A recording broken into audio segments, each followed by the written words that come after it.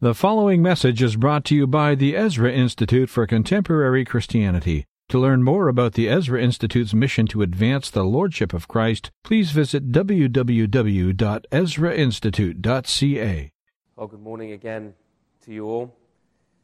It's good to be together again, one final morning together. It does seem to have gone quickly, and yet I've been blessed immensely this week in speaking to many of you and enjoying our Q&A times together and enjoying family time here as well with our children. So thank you for your kindness and hospitality this week. Let's just recap very briefly where we've been so far. We're talking about this week the calling of the church, the calling of the church. And so on night number 1, if you can cast your mind all the way back to Sunday night, if you were here, we dealt with the hope of the church. And we talked about the necessity of hope in Christ and faithfulness to His Word as the only source of hope and vitality for the future of the church. Then we considered the church and our calling in the broad sense by asking about the nature and origin of the church as God's people in history. And then we considered the apostolic calling of the church. We saw that the church is not only called out, the ecclesia in terms of its nature, but it's sent out in terms of a specific purpose, the kingdom of God.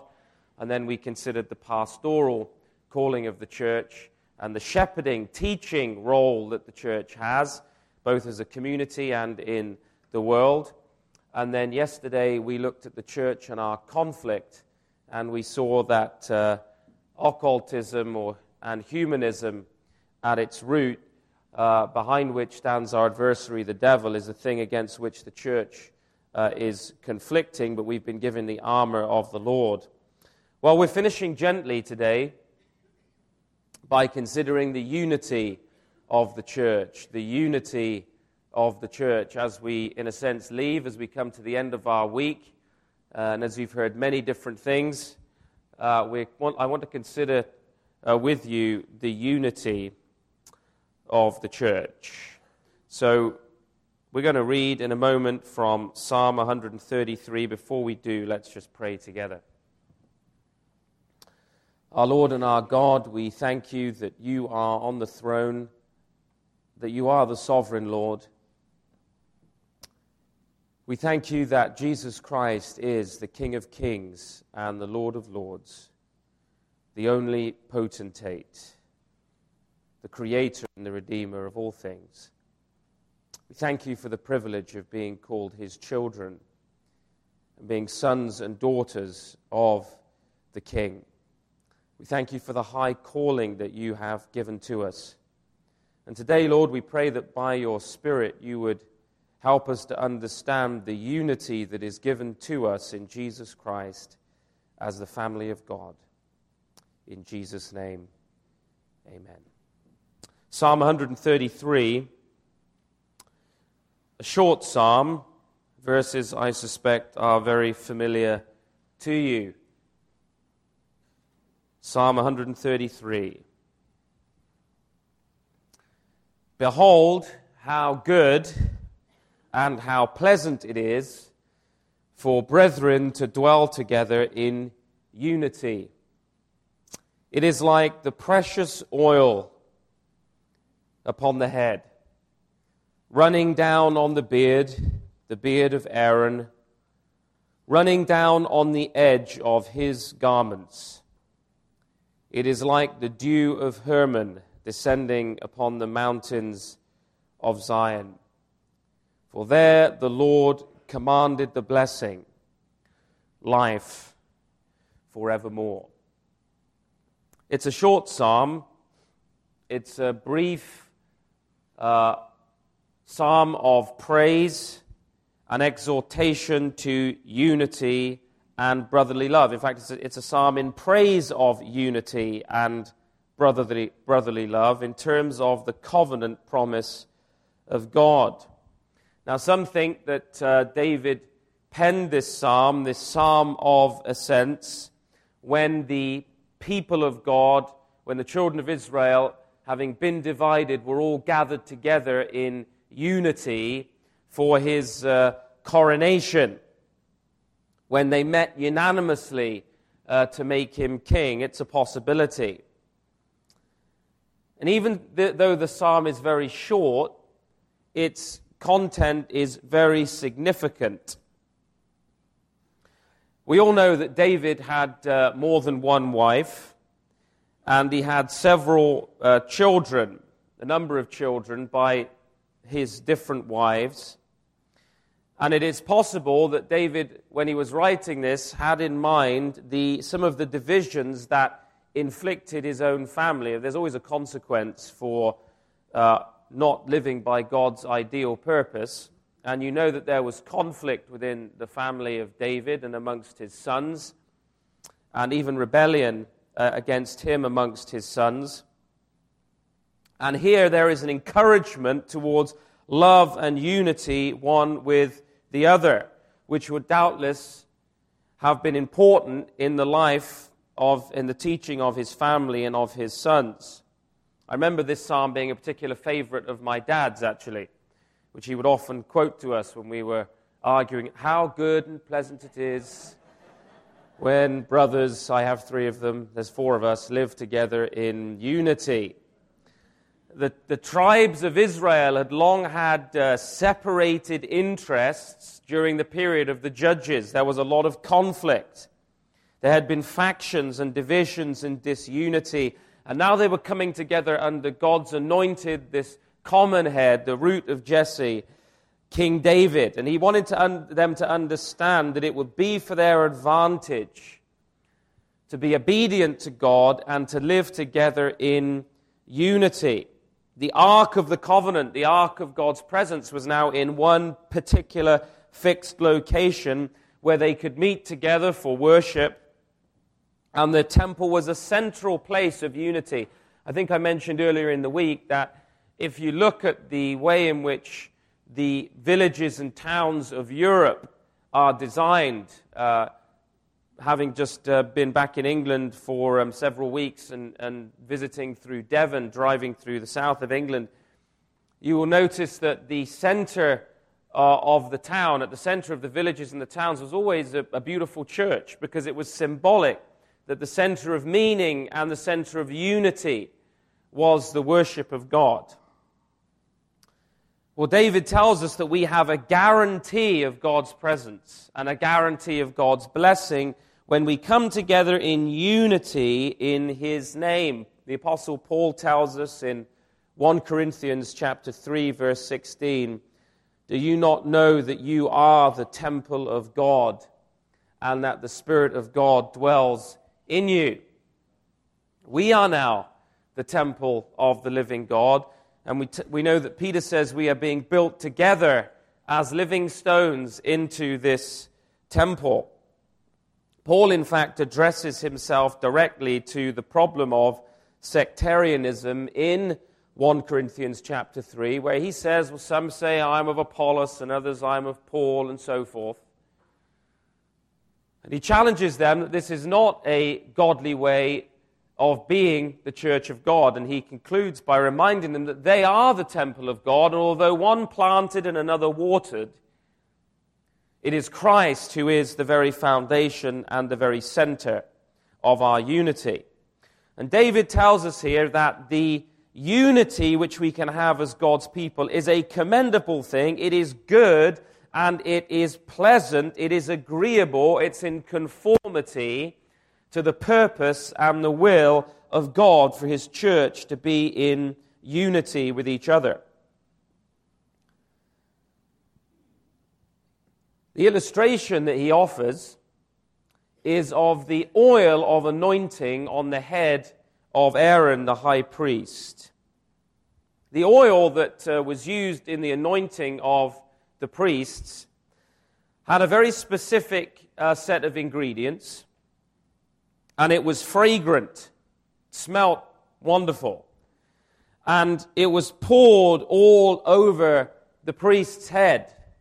You know, when we anoint people in church today, if they're sick or whatever, usually we I have some anointing oil, and when I or the elders are praying for the sick, we put a tiny bit of oil and touch their head. Well, in the Old Testament, when you're anointed, you got a whole bucket load of that stuff, and you poured it all over their head, and it flowed down the head and upon the beard and upon Aaron's robe, and the scent, the smell of that oil filled the nostrils of all of the bystanders. It was plentiful. And the ointment was holy. It was set apart. It had a specific set of ingredients that God had laid out, and those particular ingredients for oil were not to be used for anything else. It was for a sacred and peculiar purpose, reminding us that this precious oil couldn't be copied. It was not for common use. It was for a particular special use that was precious in the sight of God. Aaron and his sons were not admitted to minister to the Lord until they'd been anointed with this oil. Their service was not acceptable to God until they'd been anointed in this way. And so we're told that this unity is like this oil of anointing, which is of course symbolic of the presence of the Holy Spirit, and also like the dew of Hermon descending upon the mountains of Zion. You know, dew is a marvelous thing. I took a little stroll as per Hans Peter's instructions this morning. And there's always dew on the ground in the morning. And it cools the air, it refreshes the ground. And in this area, this often parched area of Hermon and Zion, it needed the dew, it needed the morning dew to be refreshed. I used to do a lot of camping. Well, my wife and I, Jenny, used to do a lot of camping before we moved to Canada and before we had 3 small children in the north of England in an area called the Lake District. And one of my abiding memories was waking up. We'd go 2 or 3 times a year in a small canvas tent near the edge of the lake, and the smell of the dew and the morning breeze. It's a marvelous thing. It's one of the reasons we love coming up to a place like NBC, because it's so fresh. Well, God says that sense of refreshing and renewal is what happens when we as God's church live together as He calls us to in unity. It is a thing of beauty. It is a thing that is precious, and it is where the blessing of God is commanded. It's interesting that the psalmist does not list a series of specific blessings. He says, there the Lord commands the blessing, life forevermore. In other words, David takes all of the blessings of the covenant of God, he puts them all in one barrel load of oil, and he says, there God commands the blessing, all of His blessings, life forevermore. That's an overview of Psalm 133. Where there is this unity, the blessing of God is present. So the question is, what is unity? And what is it not? What is the unity that the church is called to? And what is not the unity that the church is called to? Well, the first thing is that unity is not equalitarian humanism. You shouldn't be shocked by that, but I'm stating it anyway. Unity is not equalitarian humanism. That obviously needs more explanation because it doesn't help us qualify anything, does it yet? The cry of the French revolutionaries was liberty, fraternity, and equality. Liberty, fraternity, and equality. None of those things were in terms of the Word of God in the way that they understood them. And yet our modern understanding of, our contemporary understanding of liberty and fraternity and equality has been built on the understanding of these revolutionaries. Liberty for the humanist is redefined by social philosophers to mean, actually, in our own time, as it did for the revolutionaries, a total submission to the state, the displacement of God and submission to Him and His sovereignty with a submission to, an unqualified submission to the state. Jean-Jacques Rousseau was the writer of what's known as the social contract. And he really revived this type of thinking. And what the modern humanist really believes is that without the regulations and controls and social planning of the modern state, there can be no liberty or unity. And actually, we've seen that the stronger and tighter and the more totalitarian the states have become, the more murderous nations have been, and the less real unity there is. Secularism for them is the ground of freedom. But actually, the Bible tells us that it's the Word of God that is the only basis for freedom. They talk about fraternity or brotherhood as defined by humanism as the necessity for a compulsory submission to the will of the elites. And enforced in our own time, toleration of all views and behavior is equally valid. Remind you of any particular country? The enforced toleration of all views and all behavior as equally valid, that's called freedom and that's called fraternity. And equality, which by the way is not a biblical idea, I'll define that in just a moment, which is the mantra of the day, is where everybody demands equal rights, equal opportunities, equal pay, equal privilege, and even equal outcomes to every aspect of their lives. If they don't get it, they're shouting about it. They demand then the great leveling of all things. That's called unity. But the simple fact is this, friends, all people are not equal. Let me say that again. All people are not equal. Heretic, I hear you cry. What do I mean by that? Well, yes, we know that we are all created with equal dignity in the image of God. That's the basis of our equality. We are all made equal in the image of God as sharing His dignity and His image in us. Intrinsically as human beings. Does that mean the criminal, the murderer, is equal to Mother Teresa?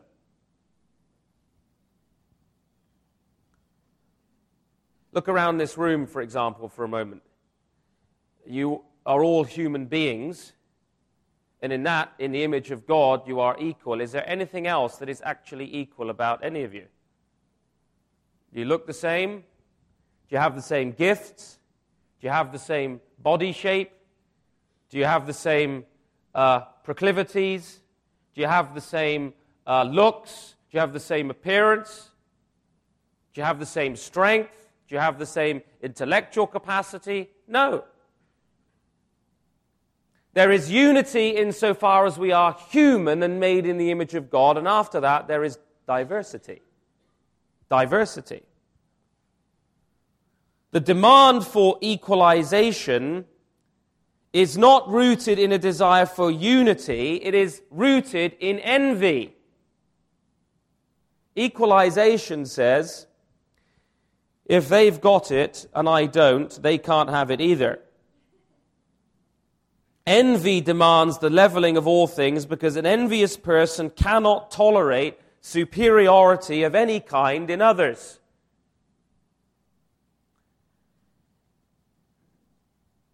Envy stands in the way of unity in the church and in society and in the way of all forms of progress. Humanists today turn the sin of envy into a virtue and they call it equality. You see, I may have the same job as somebody else. We may both work for the same company. But what if my colleague works much harder than I do, is better at his job than I am, and so our boss decides to pay him more? Have I been wronged? What if, because of that fact, he is more popular with the rest of the workforce than I am? There's a different outcome. Have I been wronged? You see how the modern concept of equality, fraternity, and liberty is based on the notion of equalization. And of course, if you have to equalize people, you must take away the liberty, frankly, of everyone.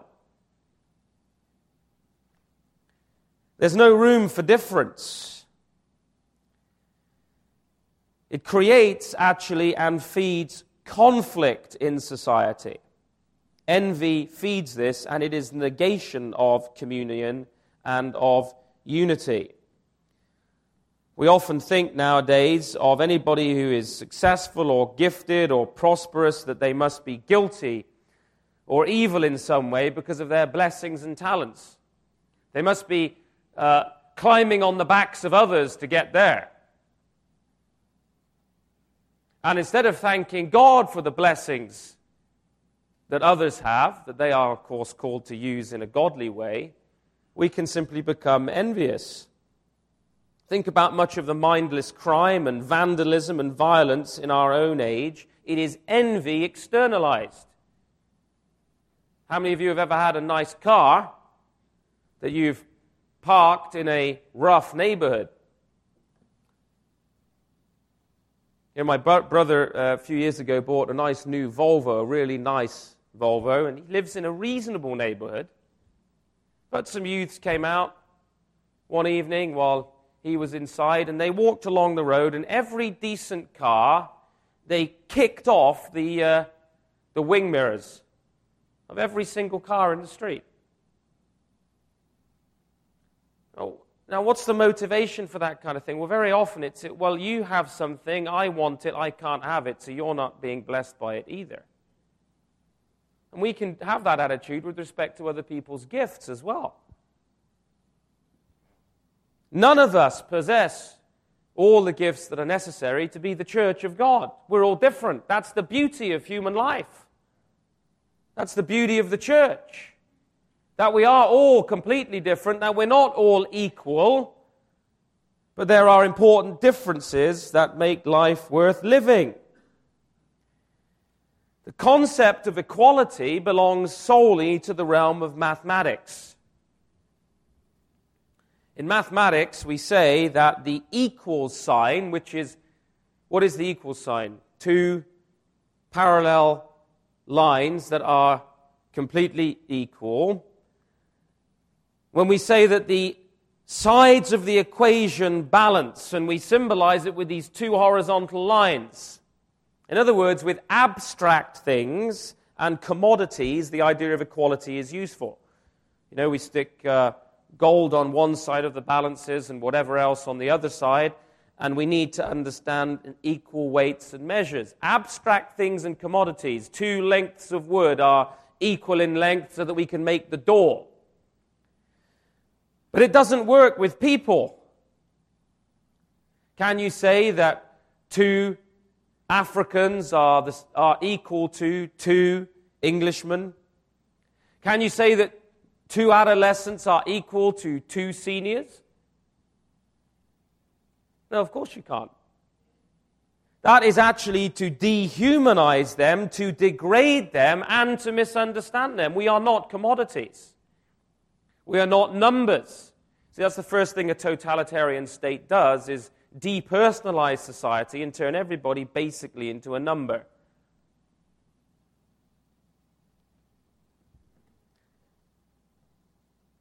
Our text doesn't say how good and pleasant it is when men and women live together in liberty, fraternity, and equality. It says how good and pleasant it is when brothers live together in unity. And unity isn't easy for the very reason that we are all different. If we were all absolutely equal in every way, not only would life be exceedingly dull and intolerably boring,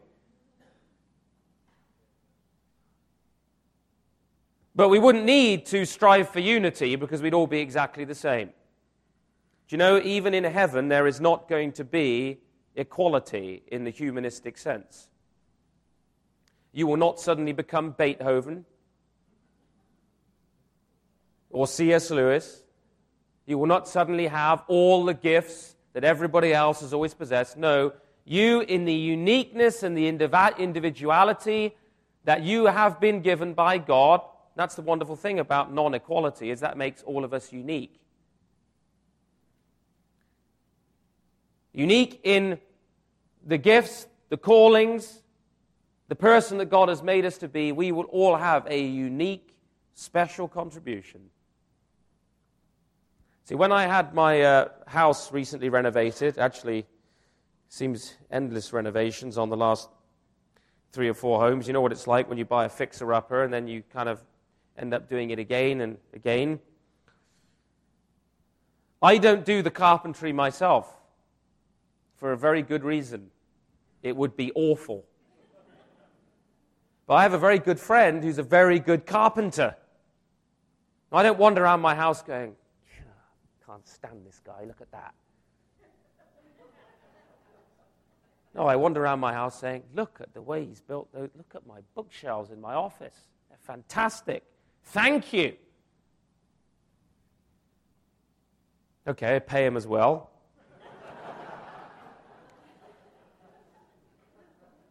But then I have my own unique way of earning a living, which he wouldn't do. Now, in heaven, our potentiality will be the same as our actuality. That is, what is actualized in our lives will be our full potential in God. But I will still be able to rejoice in Johann Sebastian Bach's compositions and glorify God because of it. And that's what actually the demolition of pride in the end finally is. It's to be able to rejoice and celebrate in the accomplishments of others without envy and resentment. So unity is not equalitarian humanism. It's not saying we must equalize everything in the church and copy the vision of the world, which is hell on earth. Unity also is not peace. Unity does not mean perfect peace. Peace today, again, is another thing that is idealized and falsified in the process. People talk about peace in this and in that area, and as desirable as peace is a desirable thing, it is not given priority in Scripture over unity. You know that you can find peace in a graveyard. It's very peaceful. Nobody's irritating you. Nobody's talking to you. Everybody is at perfect peace. You can find peace in complete solitude. Nobody to trouble you or to bother you. But in God's church, when we're all together, there isn't always perfect peace, is there? Unity is given priority in togetherness because unity is good and it is pleasant. And biblical unity is capable of tolerating diversity within certain limits and doesn't seek to destroy it. Totalitarianism is that idea, it's a relatively new word, but it's a very old concept, that one order, one institution, that is the state, swallows everything else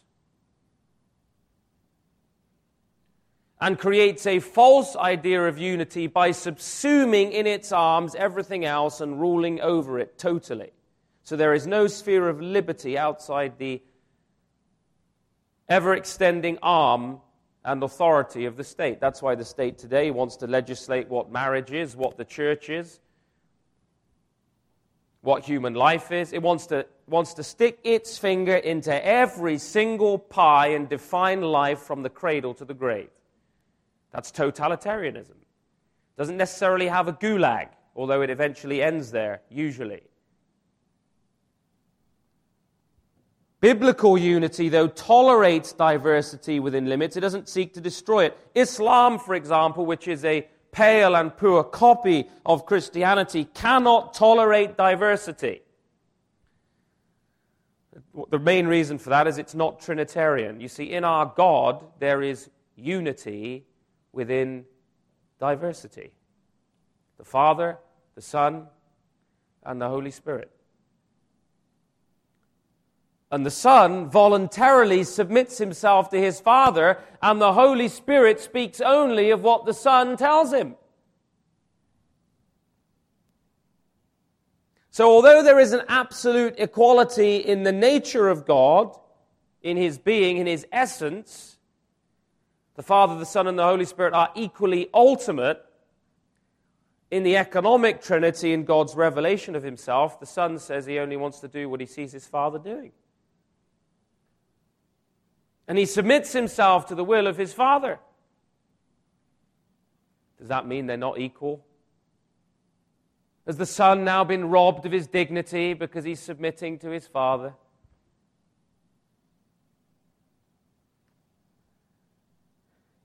This is how it's supposed to be in the church. When we submit to our leaders, or when we submit to our mutual submission in marriage, submitting to our husbands or to our wives, we do so as unto the Lord. Not because we're saying, oh, well, you, of course, your opinion's better than mine, or you're smarter than me.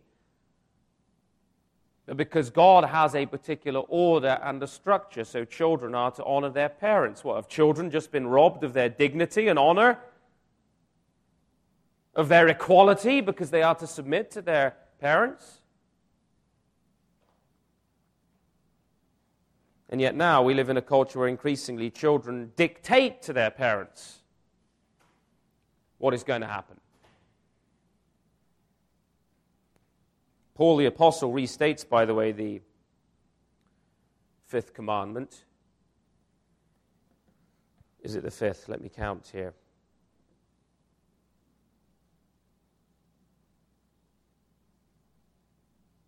What number is it?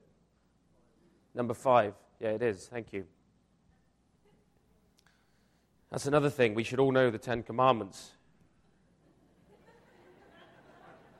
Remember that. Love the Lord your God with heart, mind, soul, and strength. Do not make for yourself an idol. Do not misuse the name of the Lord your God. Remember the Sabbath, keep it holy. Honor your father and your mother. Do not murder. Do not commit adultery. Do not steal. Do not bear false testimony. Do not covet. Our grandparents would all have known those. Where was I? Children, yes. Paul the Apostle says, honor your father and your mother that it may go well with you and you may live long in the earth. The first commandment, he says, with a promise. Marriage is a good example of unity without necessarily perfect peace. Because in marriage, you bring two different people together in a real unity where there can be some disagreements and some rubbing each other the wrong way and so on and so forth, because there is no perfection, no perfect peace between people who are in close relationship this side of heaven. No absolute peace, because we all have our fair share of sins and failures, and you might think that yours are all lovable ones, but your partner may not. And unity in marriage is more important than perfect peace, because we can still have unity in Christ and his kingdom purposes and have the unity of the Spirit without necessarily agreeing about absolutely everything, without necessarily liking all of the same things and so forth. The greatest thing that can be attained in this world, this side of heaven, in the life of the church is unity. Unity. Now, it's possible to have a completely peaceful marriage that is without conflict or dissension that actually does not have unity, because one person is crushing or manipulating or dominating the other in such a way that they are enforcing their way upon the other. That isn't unity, even if it's peaceful, because nobody dares speak. What does the absence of unity then really look like? Well, the world nurtures falsehoods, and because of that, it cannot live together with others in unity. You see, in the name of freedom today, we are being told that you can't hold different opinions to what the secular elite tell us, because otherwise you're mentally ill.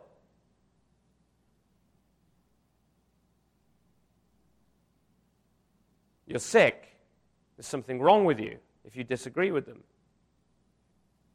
If you think there's something wrong, for example, or something against God's order in certain sexual practices, you're a homophobe. You're mentally ill. You see, the subtle enforcement of one particular idea, falsifying the idea of unity, cannot live with other people. It cannot tolerate faults in others. And it cannot tolerate inequalities. And so people begin to hate those who are in some measure unequal. Driven by this covetousness, this jealousy and resentment that seeks this great leveling, and hatred and covetousness then masquerade as virtues. And hatred and covetousness today in Canadian culture are masquerading as a virtue. In the church, people will often begin well, and then they want to leave, not because of real issues of truth and doctrine when we should leave, because there is a time to leave a given local church.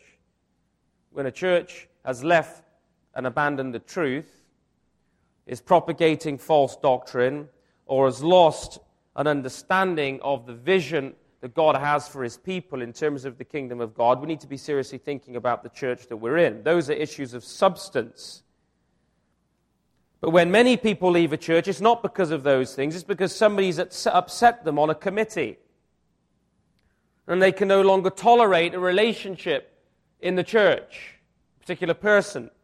Or the pastor hasn't visited them enough, or didn't acknowledge them when they got back from something. And endless trivialities. Well, that's an attitude of the world getting into the church. The toleration of faults in others is impossible for some people. And so, with all the options that we have around us today in our consumerist-driven culture, we say to ourselves, well, okay, I'm really fed up with these people, so I'll go somewhere else. There's plenty of options, there's plenty of choices. Oh, I don't really like the singing here, it's a bit lame. The band's not very good. I'll go somewhere else. Now, it's one thing to say that worship is dishonoring to God because it is fundamentally dishonoring or even blasphemous in its character. That's one thing. It's another to say, well, I'm not sure about the music. Or I'm really tired of such and so on this committee, or I really just can't tolerate seeing that person anymore. I knew of a couple of considerable means who incessantly move house, move schools, move church, endlessly complaining about the faults of others in this or that church, this or that denomination, this or that school, and on and on. No one measures up. No one's good enough. Any triviality will do as an excuse to leave a friendship and move on. And because they've got means, they can just go and buy influence elsewhere. And despite all the usefulness that they have had to the kingdom of God, because of the resources God's given them, they have limited that usefulness by the disgrace of their personal testimony. That they cannot get on with anybody else. And they think other people are difficult. And that's the thing. When you find yourself drifting around, finding everybody else difficult, look in the mirror and ask yourself, maybe others are looking at me and saying, look how difficult and divisive they are. Living together in unity means that we have to tolerate both our superiors and our inferiors. You know, we used to talk in those terms in our culture, that somebody was a cultivated individual, or somebody had a superior mind. We weren't intimidated by that because we were able to recognize and value differences and see them as God-given. But sometimes we get to a point where we're unwilling to tolerate faults in others or live with any kind of problem, and so we quit.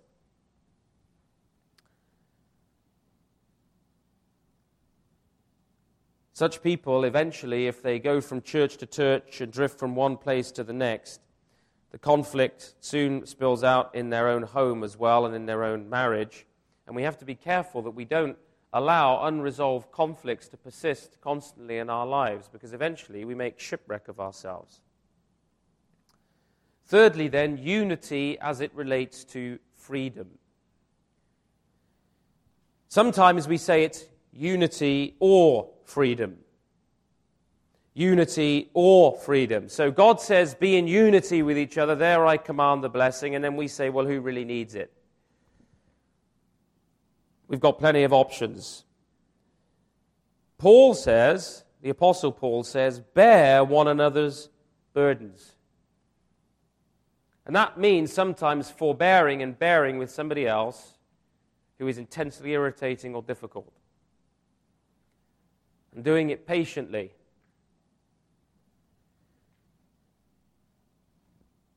How blessed we are, says David, when we live together in unity. It's the place where God commands a blessing. Today we often crave an interpretation of freedom over and against a biblical understanding of community. Let me give you a couple of interesting examples. One of the surest ways for a church to grow, numerically in our own time, is to reach several hundred people. And when it hits that point, we suddenly see a lot of these churches explode. Often when you analyze it, not because of effective evangelism and reaching the lost and their kingdom witness in multiple spheres, but suddenly people think there is a good place to go and feel successful where I won't have to do anything. Am I treading on any toes? Just say, ow, this morning if you hear anything there. In other words, what I'm saying is we sometimes say to ourselves, well, in that big church, no one's going to ask me to serve. Nobody's going to tap on my shoulder and ask me to volunteer. Nobody's going to ask me to get involved. I can write checks but not necessarily tithe my income because it won't really be noticed. The budget's big enough. And we can sit and consume teaching and feel good about the large mission budget and feel like we're part of something significant and feel free to flit in and flit out and have minimal commitment. We say that freedom is better than unity. And that's a peculiar disease of the North American church. Not all large churches are like that. Don't get me wrong. Don't go away and say, Joe says if your church is more than 200, you're unfaithful. That's not what I'm saying. But it's easy for us to go there, to get there, to pursue a lowest common denominator Christianity, where an impersonal experience of church life means I can consume a message. It can be online or via TV or turning up occasionally. And we're not concerned about taking communion frequently. And to be involved with others is just too much like hard work. It's too costly. Modern city dwellers, ironically, often go to the intensity, the intensity of the city and its vast population, not to seek community, but to seek freedom. Freedom. Why? Well, because there you can be largely anonymous. In a smaller community, people know who you are. They know your business. They can see when your car's not on the driveway. They know what your children are up to, and so on. But in the city, where there's 5 million people, or like London, 13 million people crammed together, you can be the loneliest soul in the world and never even know the name of the person in the apartment above you or beneath you. Jenny and I used to live in Fulham in southwest London. Even, I don't think in 3 years we caught sight of our neighbors more than 2 or 3 times. That was partly our fault. We should have demanded that they let us in for a meal or something. But that's one of the reasons why people go to the cities, because they don't want a life interlocked with others very often. They feel it's a place for anonymity.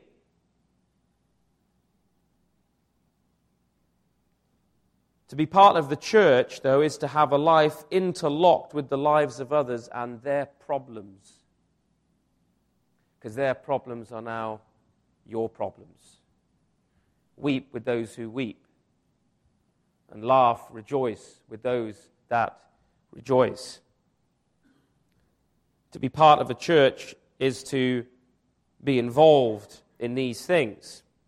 And as people have abandoned community in the cities, they've abandoned mutual responsibility. One of the reasons why there was what we call white flight, sociologically, out of the downtown of Toronto in the 70s and 80s was partly because the churches didn't want the responsibility of working and laboring for social change in the city and redeeming newcomers and fleeing for a quieter and more convenient life without the challenges of ethnic diversity and grappling with the social problems. The churches fled out of the downtown core. I think that's true. Now, in the early days of America, when hooligans from all over the world were landing in New York at 5 Points, and the police couldn't even go there, and they thought that they were going to need a standing army, a large standing army, to keep their own country under control, to police their own citizens. Do you know who went into the 5 Points area, converted all those Irish thugs? Christian women, mainly. Missionaries flooded the cities, flooded the most derelict areas, and brought people to the faith. Taught them a trade, gave them a sense of self-respect. They won those people to Christ. Now we think, well, it's a bit inconvenient. I know I'm a church planter in the downtown of Toronto, and being part of it requires responsibility and involvement with each other. And some people will come and visit and they think, oh gosh, it's a bit small. I might get asked to do something.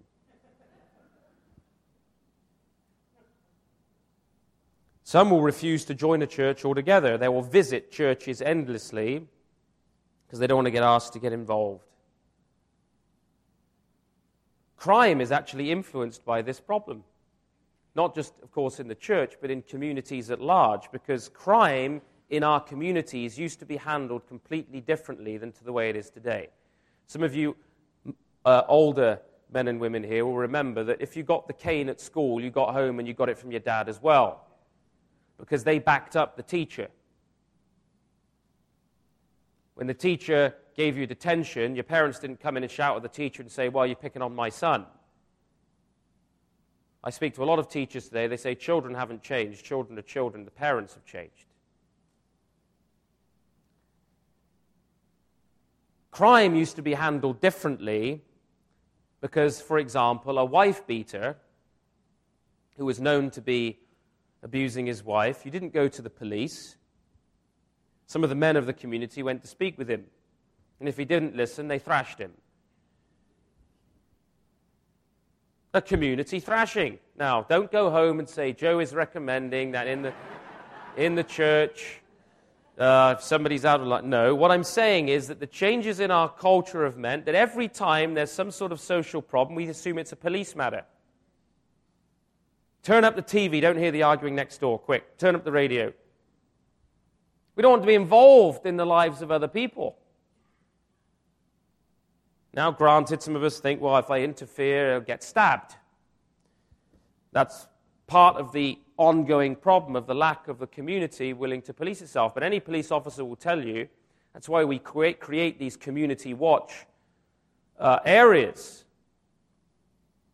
and community groups, because you cannot police a community without the help of the community.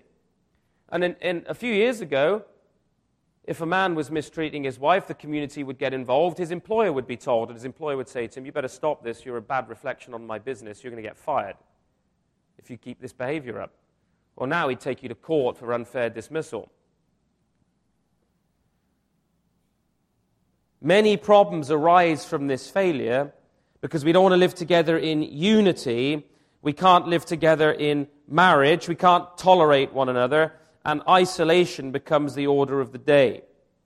People plunge themselves into the world of their iPods and the internet and so on and so forth. Have you ever noticed these days how you walk down the street mid-morning and everybody's plugged in listening to something?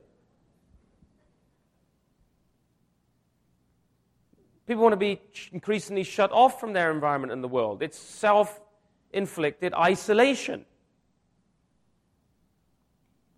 Unwilling to handle the challenges and disturbances of life, people retreat into these illusory worlds and have their digital friends and digital church and video church and on and on. So, well, I don't need to go to church. I just watch so-and-so on TV. Charles Stanley fed me this morning. That's not the same as being in the house of God with the people of God.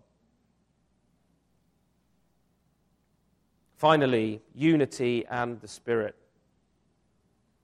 David says it's good and it's pleasant when we live together in unity. Now, don't forget, you haven't heard me use the term ecumenism once in this sermon. I am not saying that we march down the road to the local ministerial fraternity and start trying to have unity with every heretic we can find. No, there is only unity in the truth. And that's why God's people come together around the truth, around the Word of God, around the sacrament, tolerate our differences and our inequalities because we are a kingdom of priests unto God, and communion is the essence of our community. That with all our differences, we are members of one another.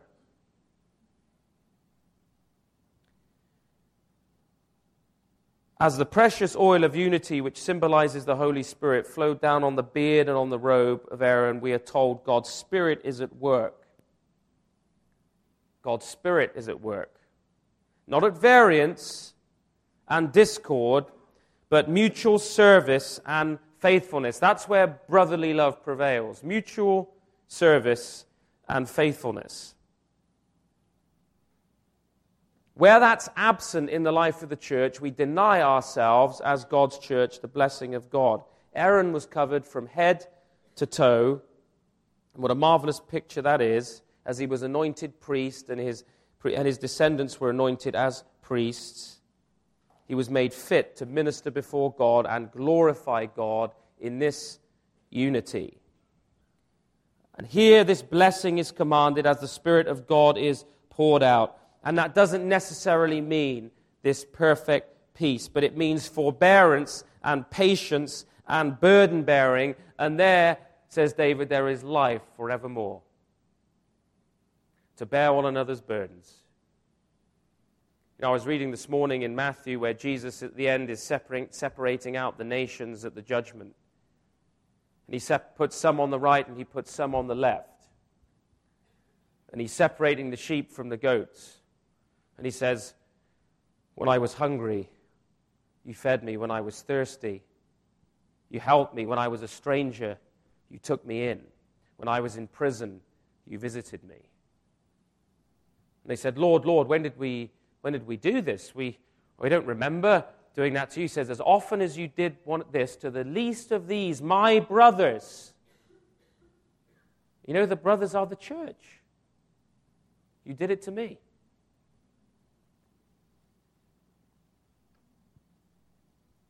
If we can't live in this place, God will not command the blessing.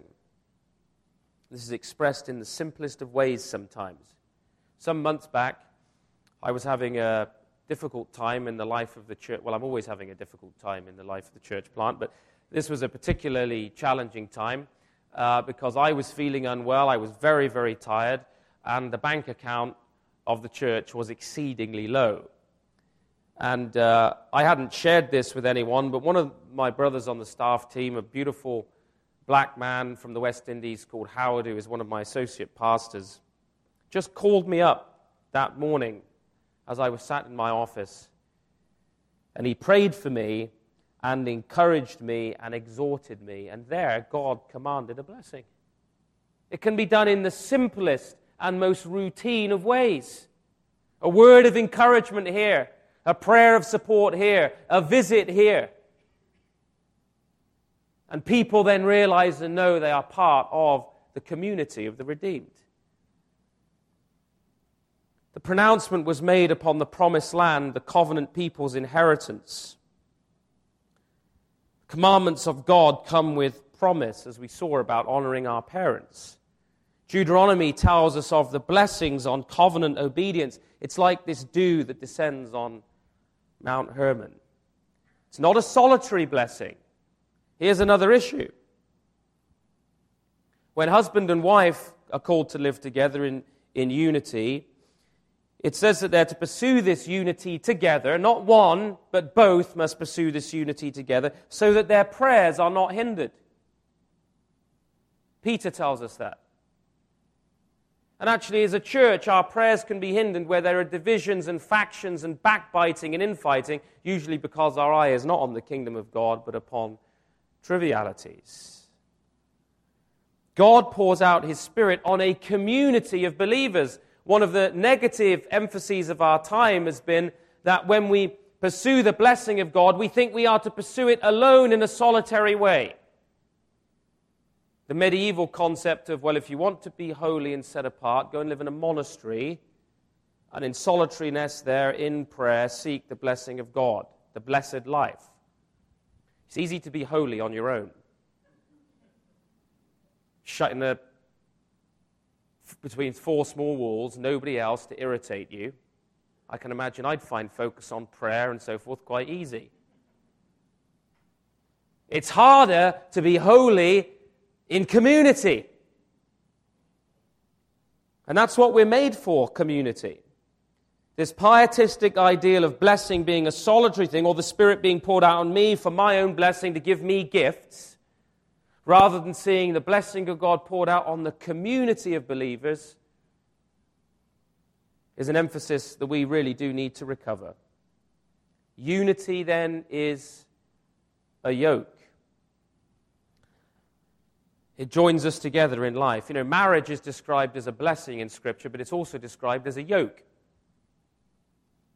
It governs us in some important way.